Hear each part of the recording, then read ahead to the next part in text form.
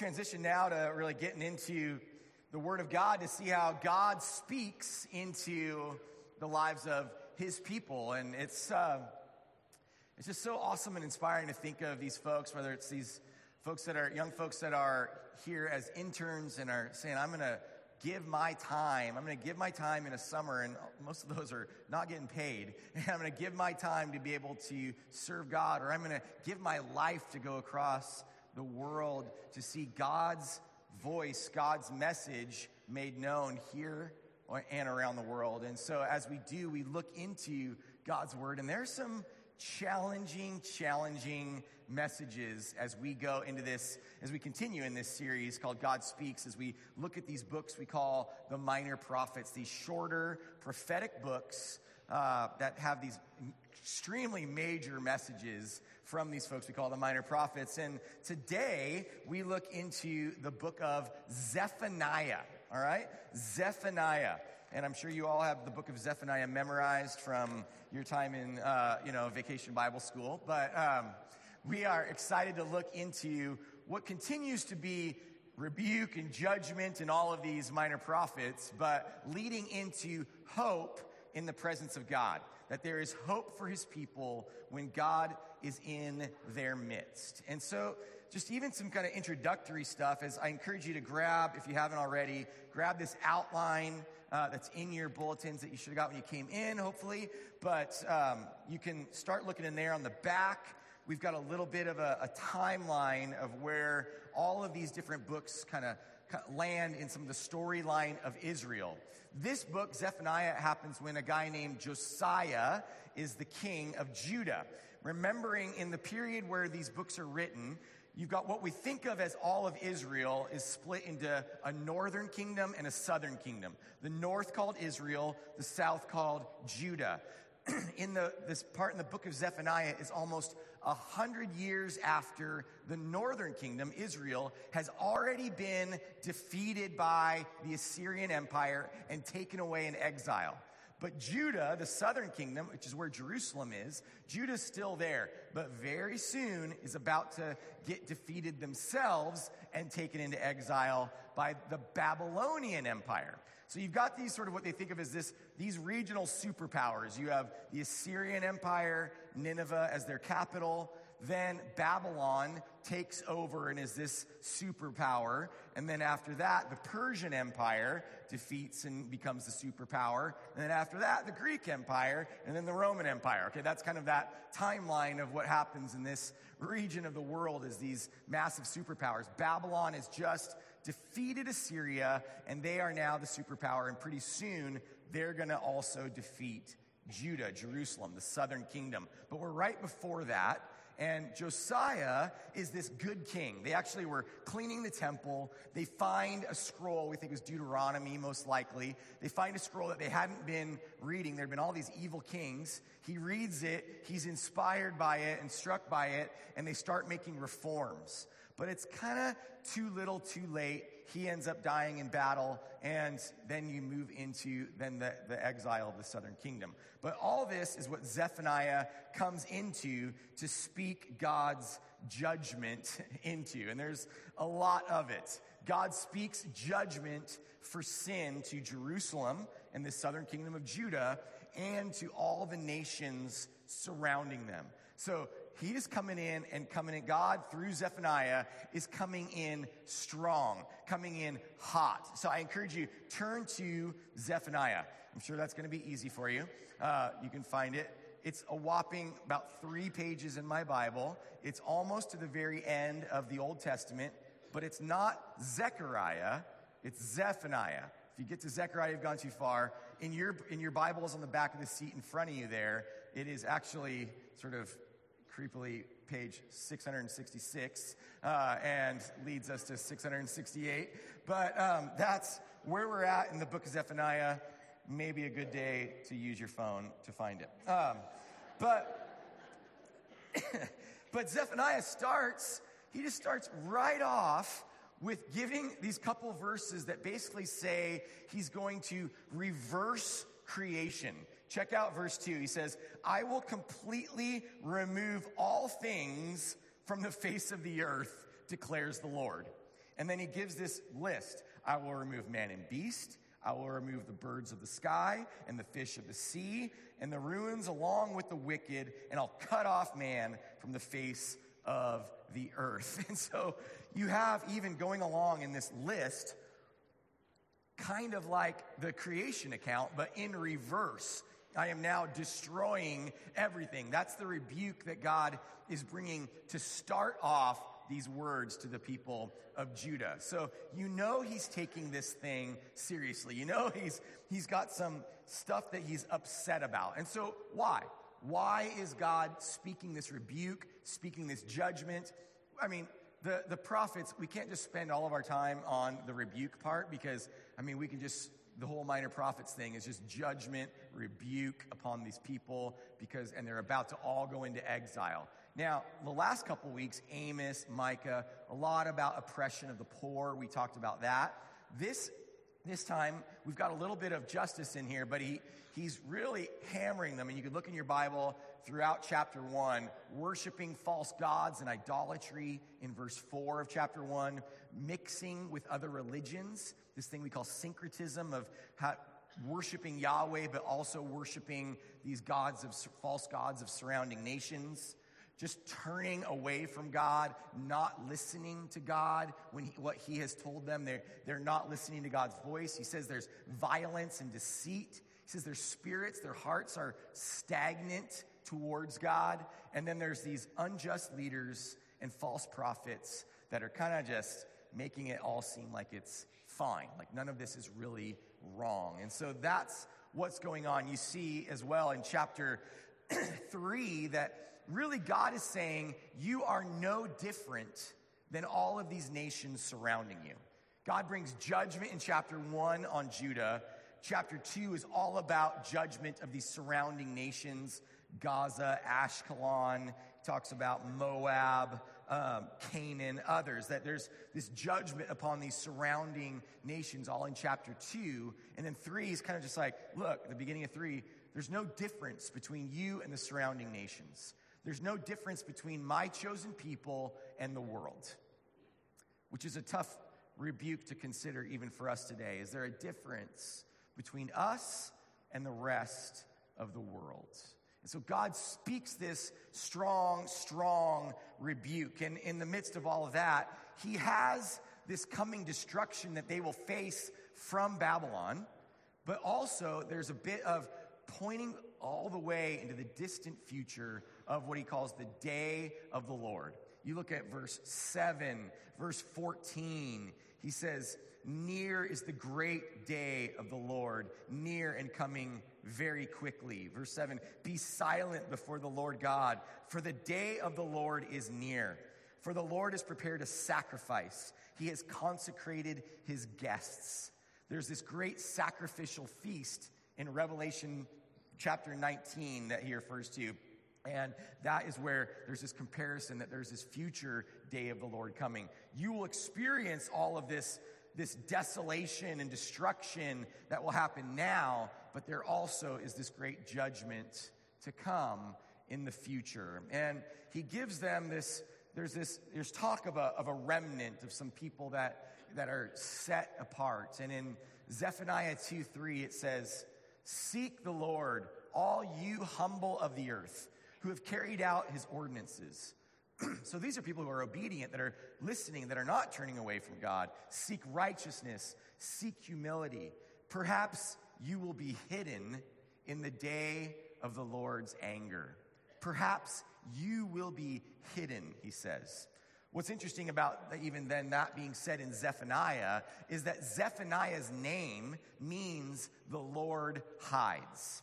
And there's kind of this twofold meaning in that, where you have part of that is that we see in Scripture that the Lord's face is turned away from the wicked, but then you also have this sense that God will hide those who are his faithful ones from the wrath, from the destruction that is coming. The Lord hides. And so that's this message of Zephaniah, really, is that the Lord's face will be hidden, but also then the Lord will ultimately hide you from his wrath. And we'll kind of talk about how that comes. Because God, that's the whole beginning, okay? First couple chapters. But if I read it all to you, it would just be like destruction, destruction, destruction, destruction, okay? Over and over and over again. And then we get into near the middle of chapter 3, and there's only 3 chapters. But this is where we kind of start to see part of why God is speaking this kind of judgment. Why is God judging them? Why will they go into exile? Why is all...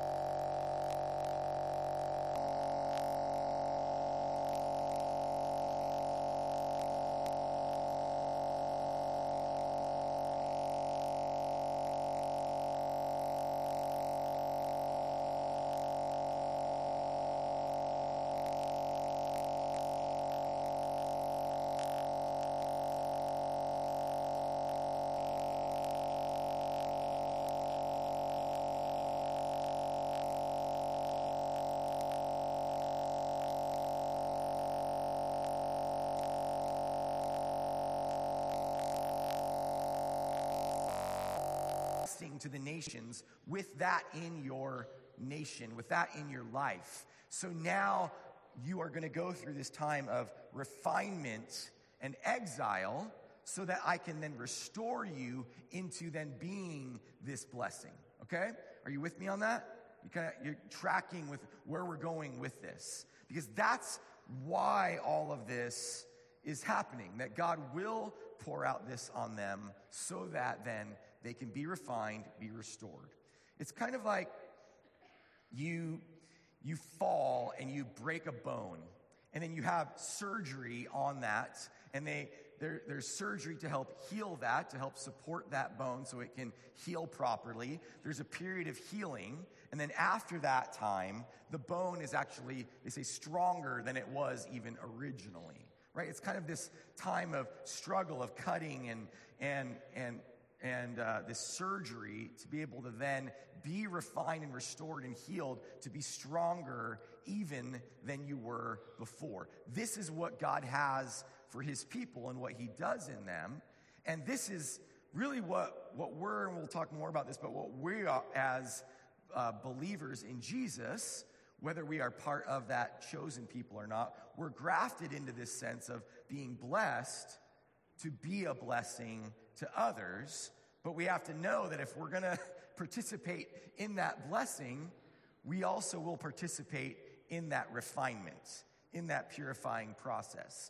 And we'll talk more about how that comes, because it's not just through our actions at all. But I love that what we see in the life of Jesus and in the message of Jesus is that Jesus, we think of Jesus as all love, all compassion, but Jesus loves us enough to not let us just stay in our sin, right? That we as people can't just stay in the state of sin in our life. This story that people love of this woman who's caught in adultery, and they're about to all throw stones at her until she's dead. And Jesus sees her. Jesus has compassion on her, and Jesus stops them from doing this in a unique and creative way. But then he doesn't look to her and say, all right, go ahead and go back to that adultery because I've got grace for whatever you do. No. Jesus says, go and sin no more. Go and sin no more. Because that sin in our lives, it stops us from being able to be that blessing that God has called us to be. We are blessed to be a blessing to others. We are given the light of Christ to be a light to others. And so we can't have that sin just festering in us. We must go and sin no more. C.S. Lewis, in a book called Problem of Pain, he actually talks about how God is our Father, right? God the Father. But we don't really want God the Father. We want God the Grandfather. We want God, the God who will give us all the candy we want, let us stay up late without consequence, and a bunch of money to buy whatever we want, right? I mean, that is really, we want God, the Grandfather, and we love grandparents. That's awesome. It's a fun job to be in. But what we need is God, the Father. We need and know that our Father is there to bless us, but also to make sure that we have discipline and boundaries and guidelines and ways that we will have correction in how we can live our life so that we can be able to live what God's best life for us is. And so God seeks to when he brings consequence into our life for our sin, it is not just to punish, but it is to refine and to purify us and help us to be able to then be that blessing to the world. And so God, what we see though in this incredible couple of verses, there's a few verses in here that are just astounding, amazing verses. And you might not know anything about Zephaniah, but maybe you've heard Zephaniah 3:17. It's kind of the one sort of famous verse in the book of Zephaniah. But you see how this book comes to a close. If you even are looking in your Bible, 3:14-17 here. This is really close, getting to the very end of this book. And it turns. It takes a strong turn. And I want to read 14-17. It says, "Shout for joy, O daughter of Zion. Shout in triumph, O Israel. Rejoice and exult with all your heart, O daughter of Jerusalem. The Lord has taken away his judgments against you." Remember how all these passages, these minor prophets, judgment, judgment, judgment. The Lord has taken away his judgments against you. He has cleared away your enemies. The King of Israel, the Lord, is in your midst. That there is hope in the presence of God. That the Lord is in your midst. You will fear disaster no more. Verse 16, "In that day it will be said to Jerusalem, do not be afraid, O Zion, do not let your hands fall limp." Now verse 17, I'll read it first here in our New American Standard Bible. "The Lord your God is in your midst." Again, he repeats it just 2 verses later. God is with you. The Lord your God is in your midst, a victorious warrior. He will exult over you with joy. He will be quiet in his love. He will rejoice over you with shouts of joy. Amazing passage. I'm going to read it even again here. This is from the ESV. There's just slight differences in kind of the poetry of this passage. It says, "The Lord your God is in your midst, a mighty one who will save. He will rejoice over you with gladness. He will quiet you by his love, and he will exult over you with loud singing." Amazing passages. Amazing verse with this beautiful love of God for us. But what I especially love in here is that we see that, okay, there's all this judgment, there's this exile, there's this future judgment, all this rebuke, and it's all coming, and there's bad stuff coming for the people of Judah. It's going to be hard. But he's speaking to them of this hope in the future. After this purifying, refining period, that he says, "The Lord your God is in your midst. How will you be saved? How will you be purified? By him in your midst, God with you, a mighty one who will save. That God is this victorious warrior. He does the saving. He does the purifying. You're not going to be perfect. You're going to blow it. And God is with you. Emmanuel, God with us, Jesus. God is with you, a mighty one who saves. And then it goes into this whole incredible part about God rejoicing over you with gladness. That God rejoices over you. It says God exults over you. God lifts you up. We always exalt God, but it says God will exalt you. God, and he does this with loud singing. Imagine the God of the universe singing to you, about you, with love, with gladness, with delight in you. That's the heart of God for you.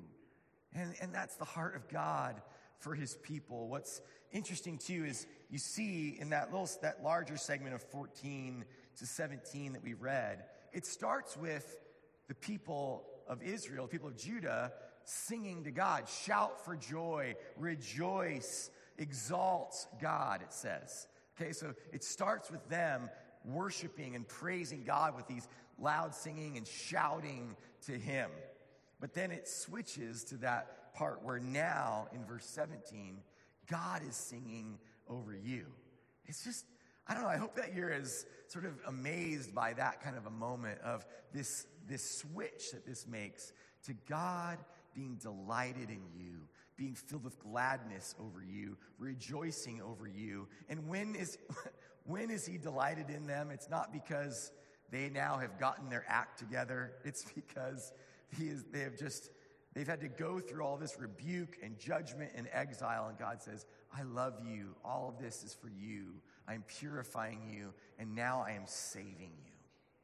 All of this beautiful singing and shouting to God and from God.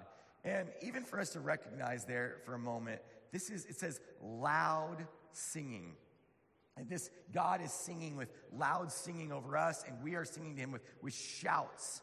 As much as I search the scriptures, I find when I search the scriptures about singing and worship to God, I find parts where we are, as people, struck with utter and complete silence in awe and reverence to God.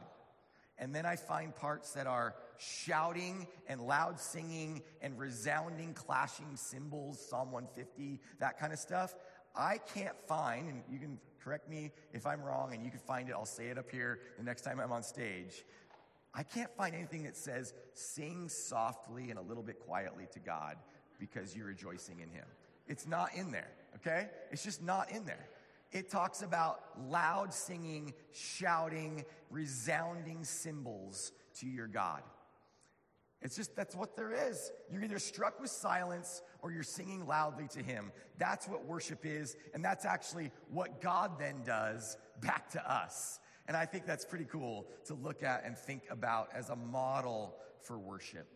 And what we see then as we take this and kind of bring this into the New Testament and bring it to us today, that we see God speaking the gospel, the good news of Jesus, through his justice and his love together, okay? What you see in a lot of these minor prophets, in this one especially, you see this strong sense of God's justice, his judgment, his what we talked about last week, retributive justice, which is consequence for wrongdoing, but also his restorative justice, which is God making something that is wrong right. God restoring things back to how they are supposed to be. So God's justice and God's love. And sometimes we can think about these as sort of competing things. That God's wrath, God's justice, that's over here. And maybe sometimes that's all we talk about. But then you get over here, and sometimes all we talk about is God's love and grace, and that it's almost like sin doesn't exist and there's no rules in the Bible, right? And so you get these things and we think they're competing. But in Jesus, we see God's justice and God's love together.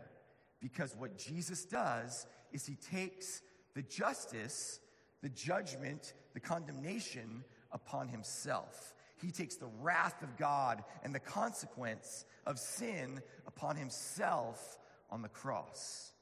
And he does that because of his great love and compassion and grace. You with me on that? You see that? And that's what I think is so beautiful about even the message of Zephaniah here, is that you have the justice and the love come together, and we see that in the mighty one who saves, which is the name of Jesus, the one who saves. That is who does the saving. And so we have to know that God is doing both of those things, his justice and his love for all of us together through Jesus. John 3:16, this very famous verse. For God so loved the world that he gave his only begotten Son, that whoever believes in him shall not perish, but have eternal life. Because he loves so much. And that then while we are still sinners, Christ died for us. And the next verse, verse 9 in Romans 5 says, having now been justified by his blood. How is justice? How are we made right? How are we made just in the eyes of God? That is by the blood of Jesus. And we shall be saved from the wrath of God through him. Jesus makes everything right. So we look to him and to him alone. We cannot purify ourselves. We cannot refine ourselves. We are only made right with God by the work of Jesus and trusting in that. And so that's what then takes us to how do we respond to this today, is Romans 10, 9 to 10. It says, if you confess with your mouth Jesus as Lord and believe in your heart that God raised him from the dead, you will be saved.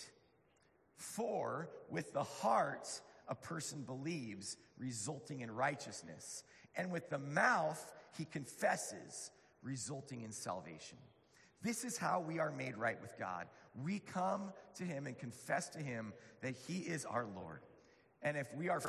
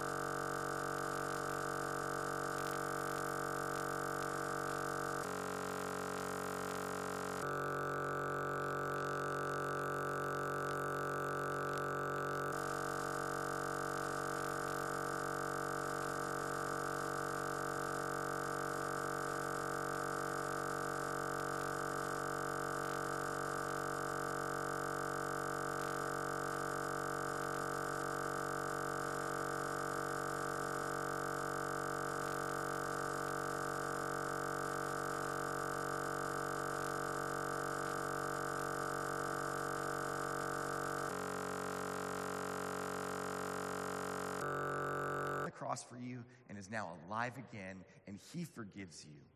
And what I would ask you to do is, here in a moment, we're going to sing some more songs in worship. There'll be a chance for all of us to come to these stations and to remember what he has done on the cross, that he has given his body as we eat of the bread, that he gave his body. What we drink from the cup, we remember that he shed his blood to make us right with God. We remember that. We have a chance to come and to pray at these prayer points. I would encourage you, if you have not trusted in God for salvation, to come to the prayer points today and to pray with someone and to trust in Jesus as your Lord and Savior today, because it is the only way to heaven and an eternity with Jesus. Let's pray together for that now. Heavenly Father, we come before you and we ask, Lord Jesus, that you would be ministering to the hearts of men and women in this room. Lord, that if anyone in here has not trusted in you as Lord and Savior, that your Holy Spirit would speak into their hearts and minds now and challenge and convict them to come forward, to give their lives over to you today, God. Lord, to say that you are the only one that can save, that can purify, that can make us right with you, Lord God. I pray, Lord, that for the rest of us, we would stop our striving and start trusting in you. It is in your name, Lord Jesus, we pray and we sing. In Jesus' name, amen. Let's stand together and sing as we come forward to the stations and come forward to pray.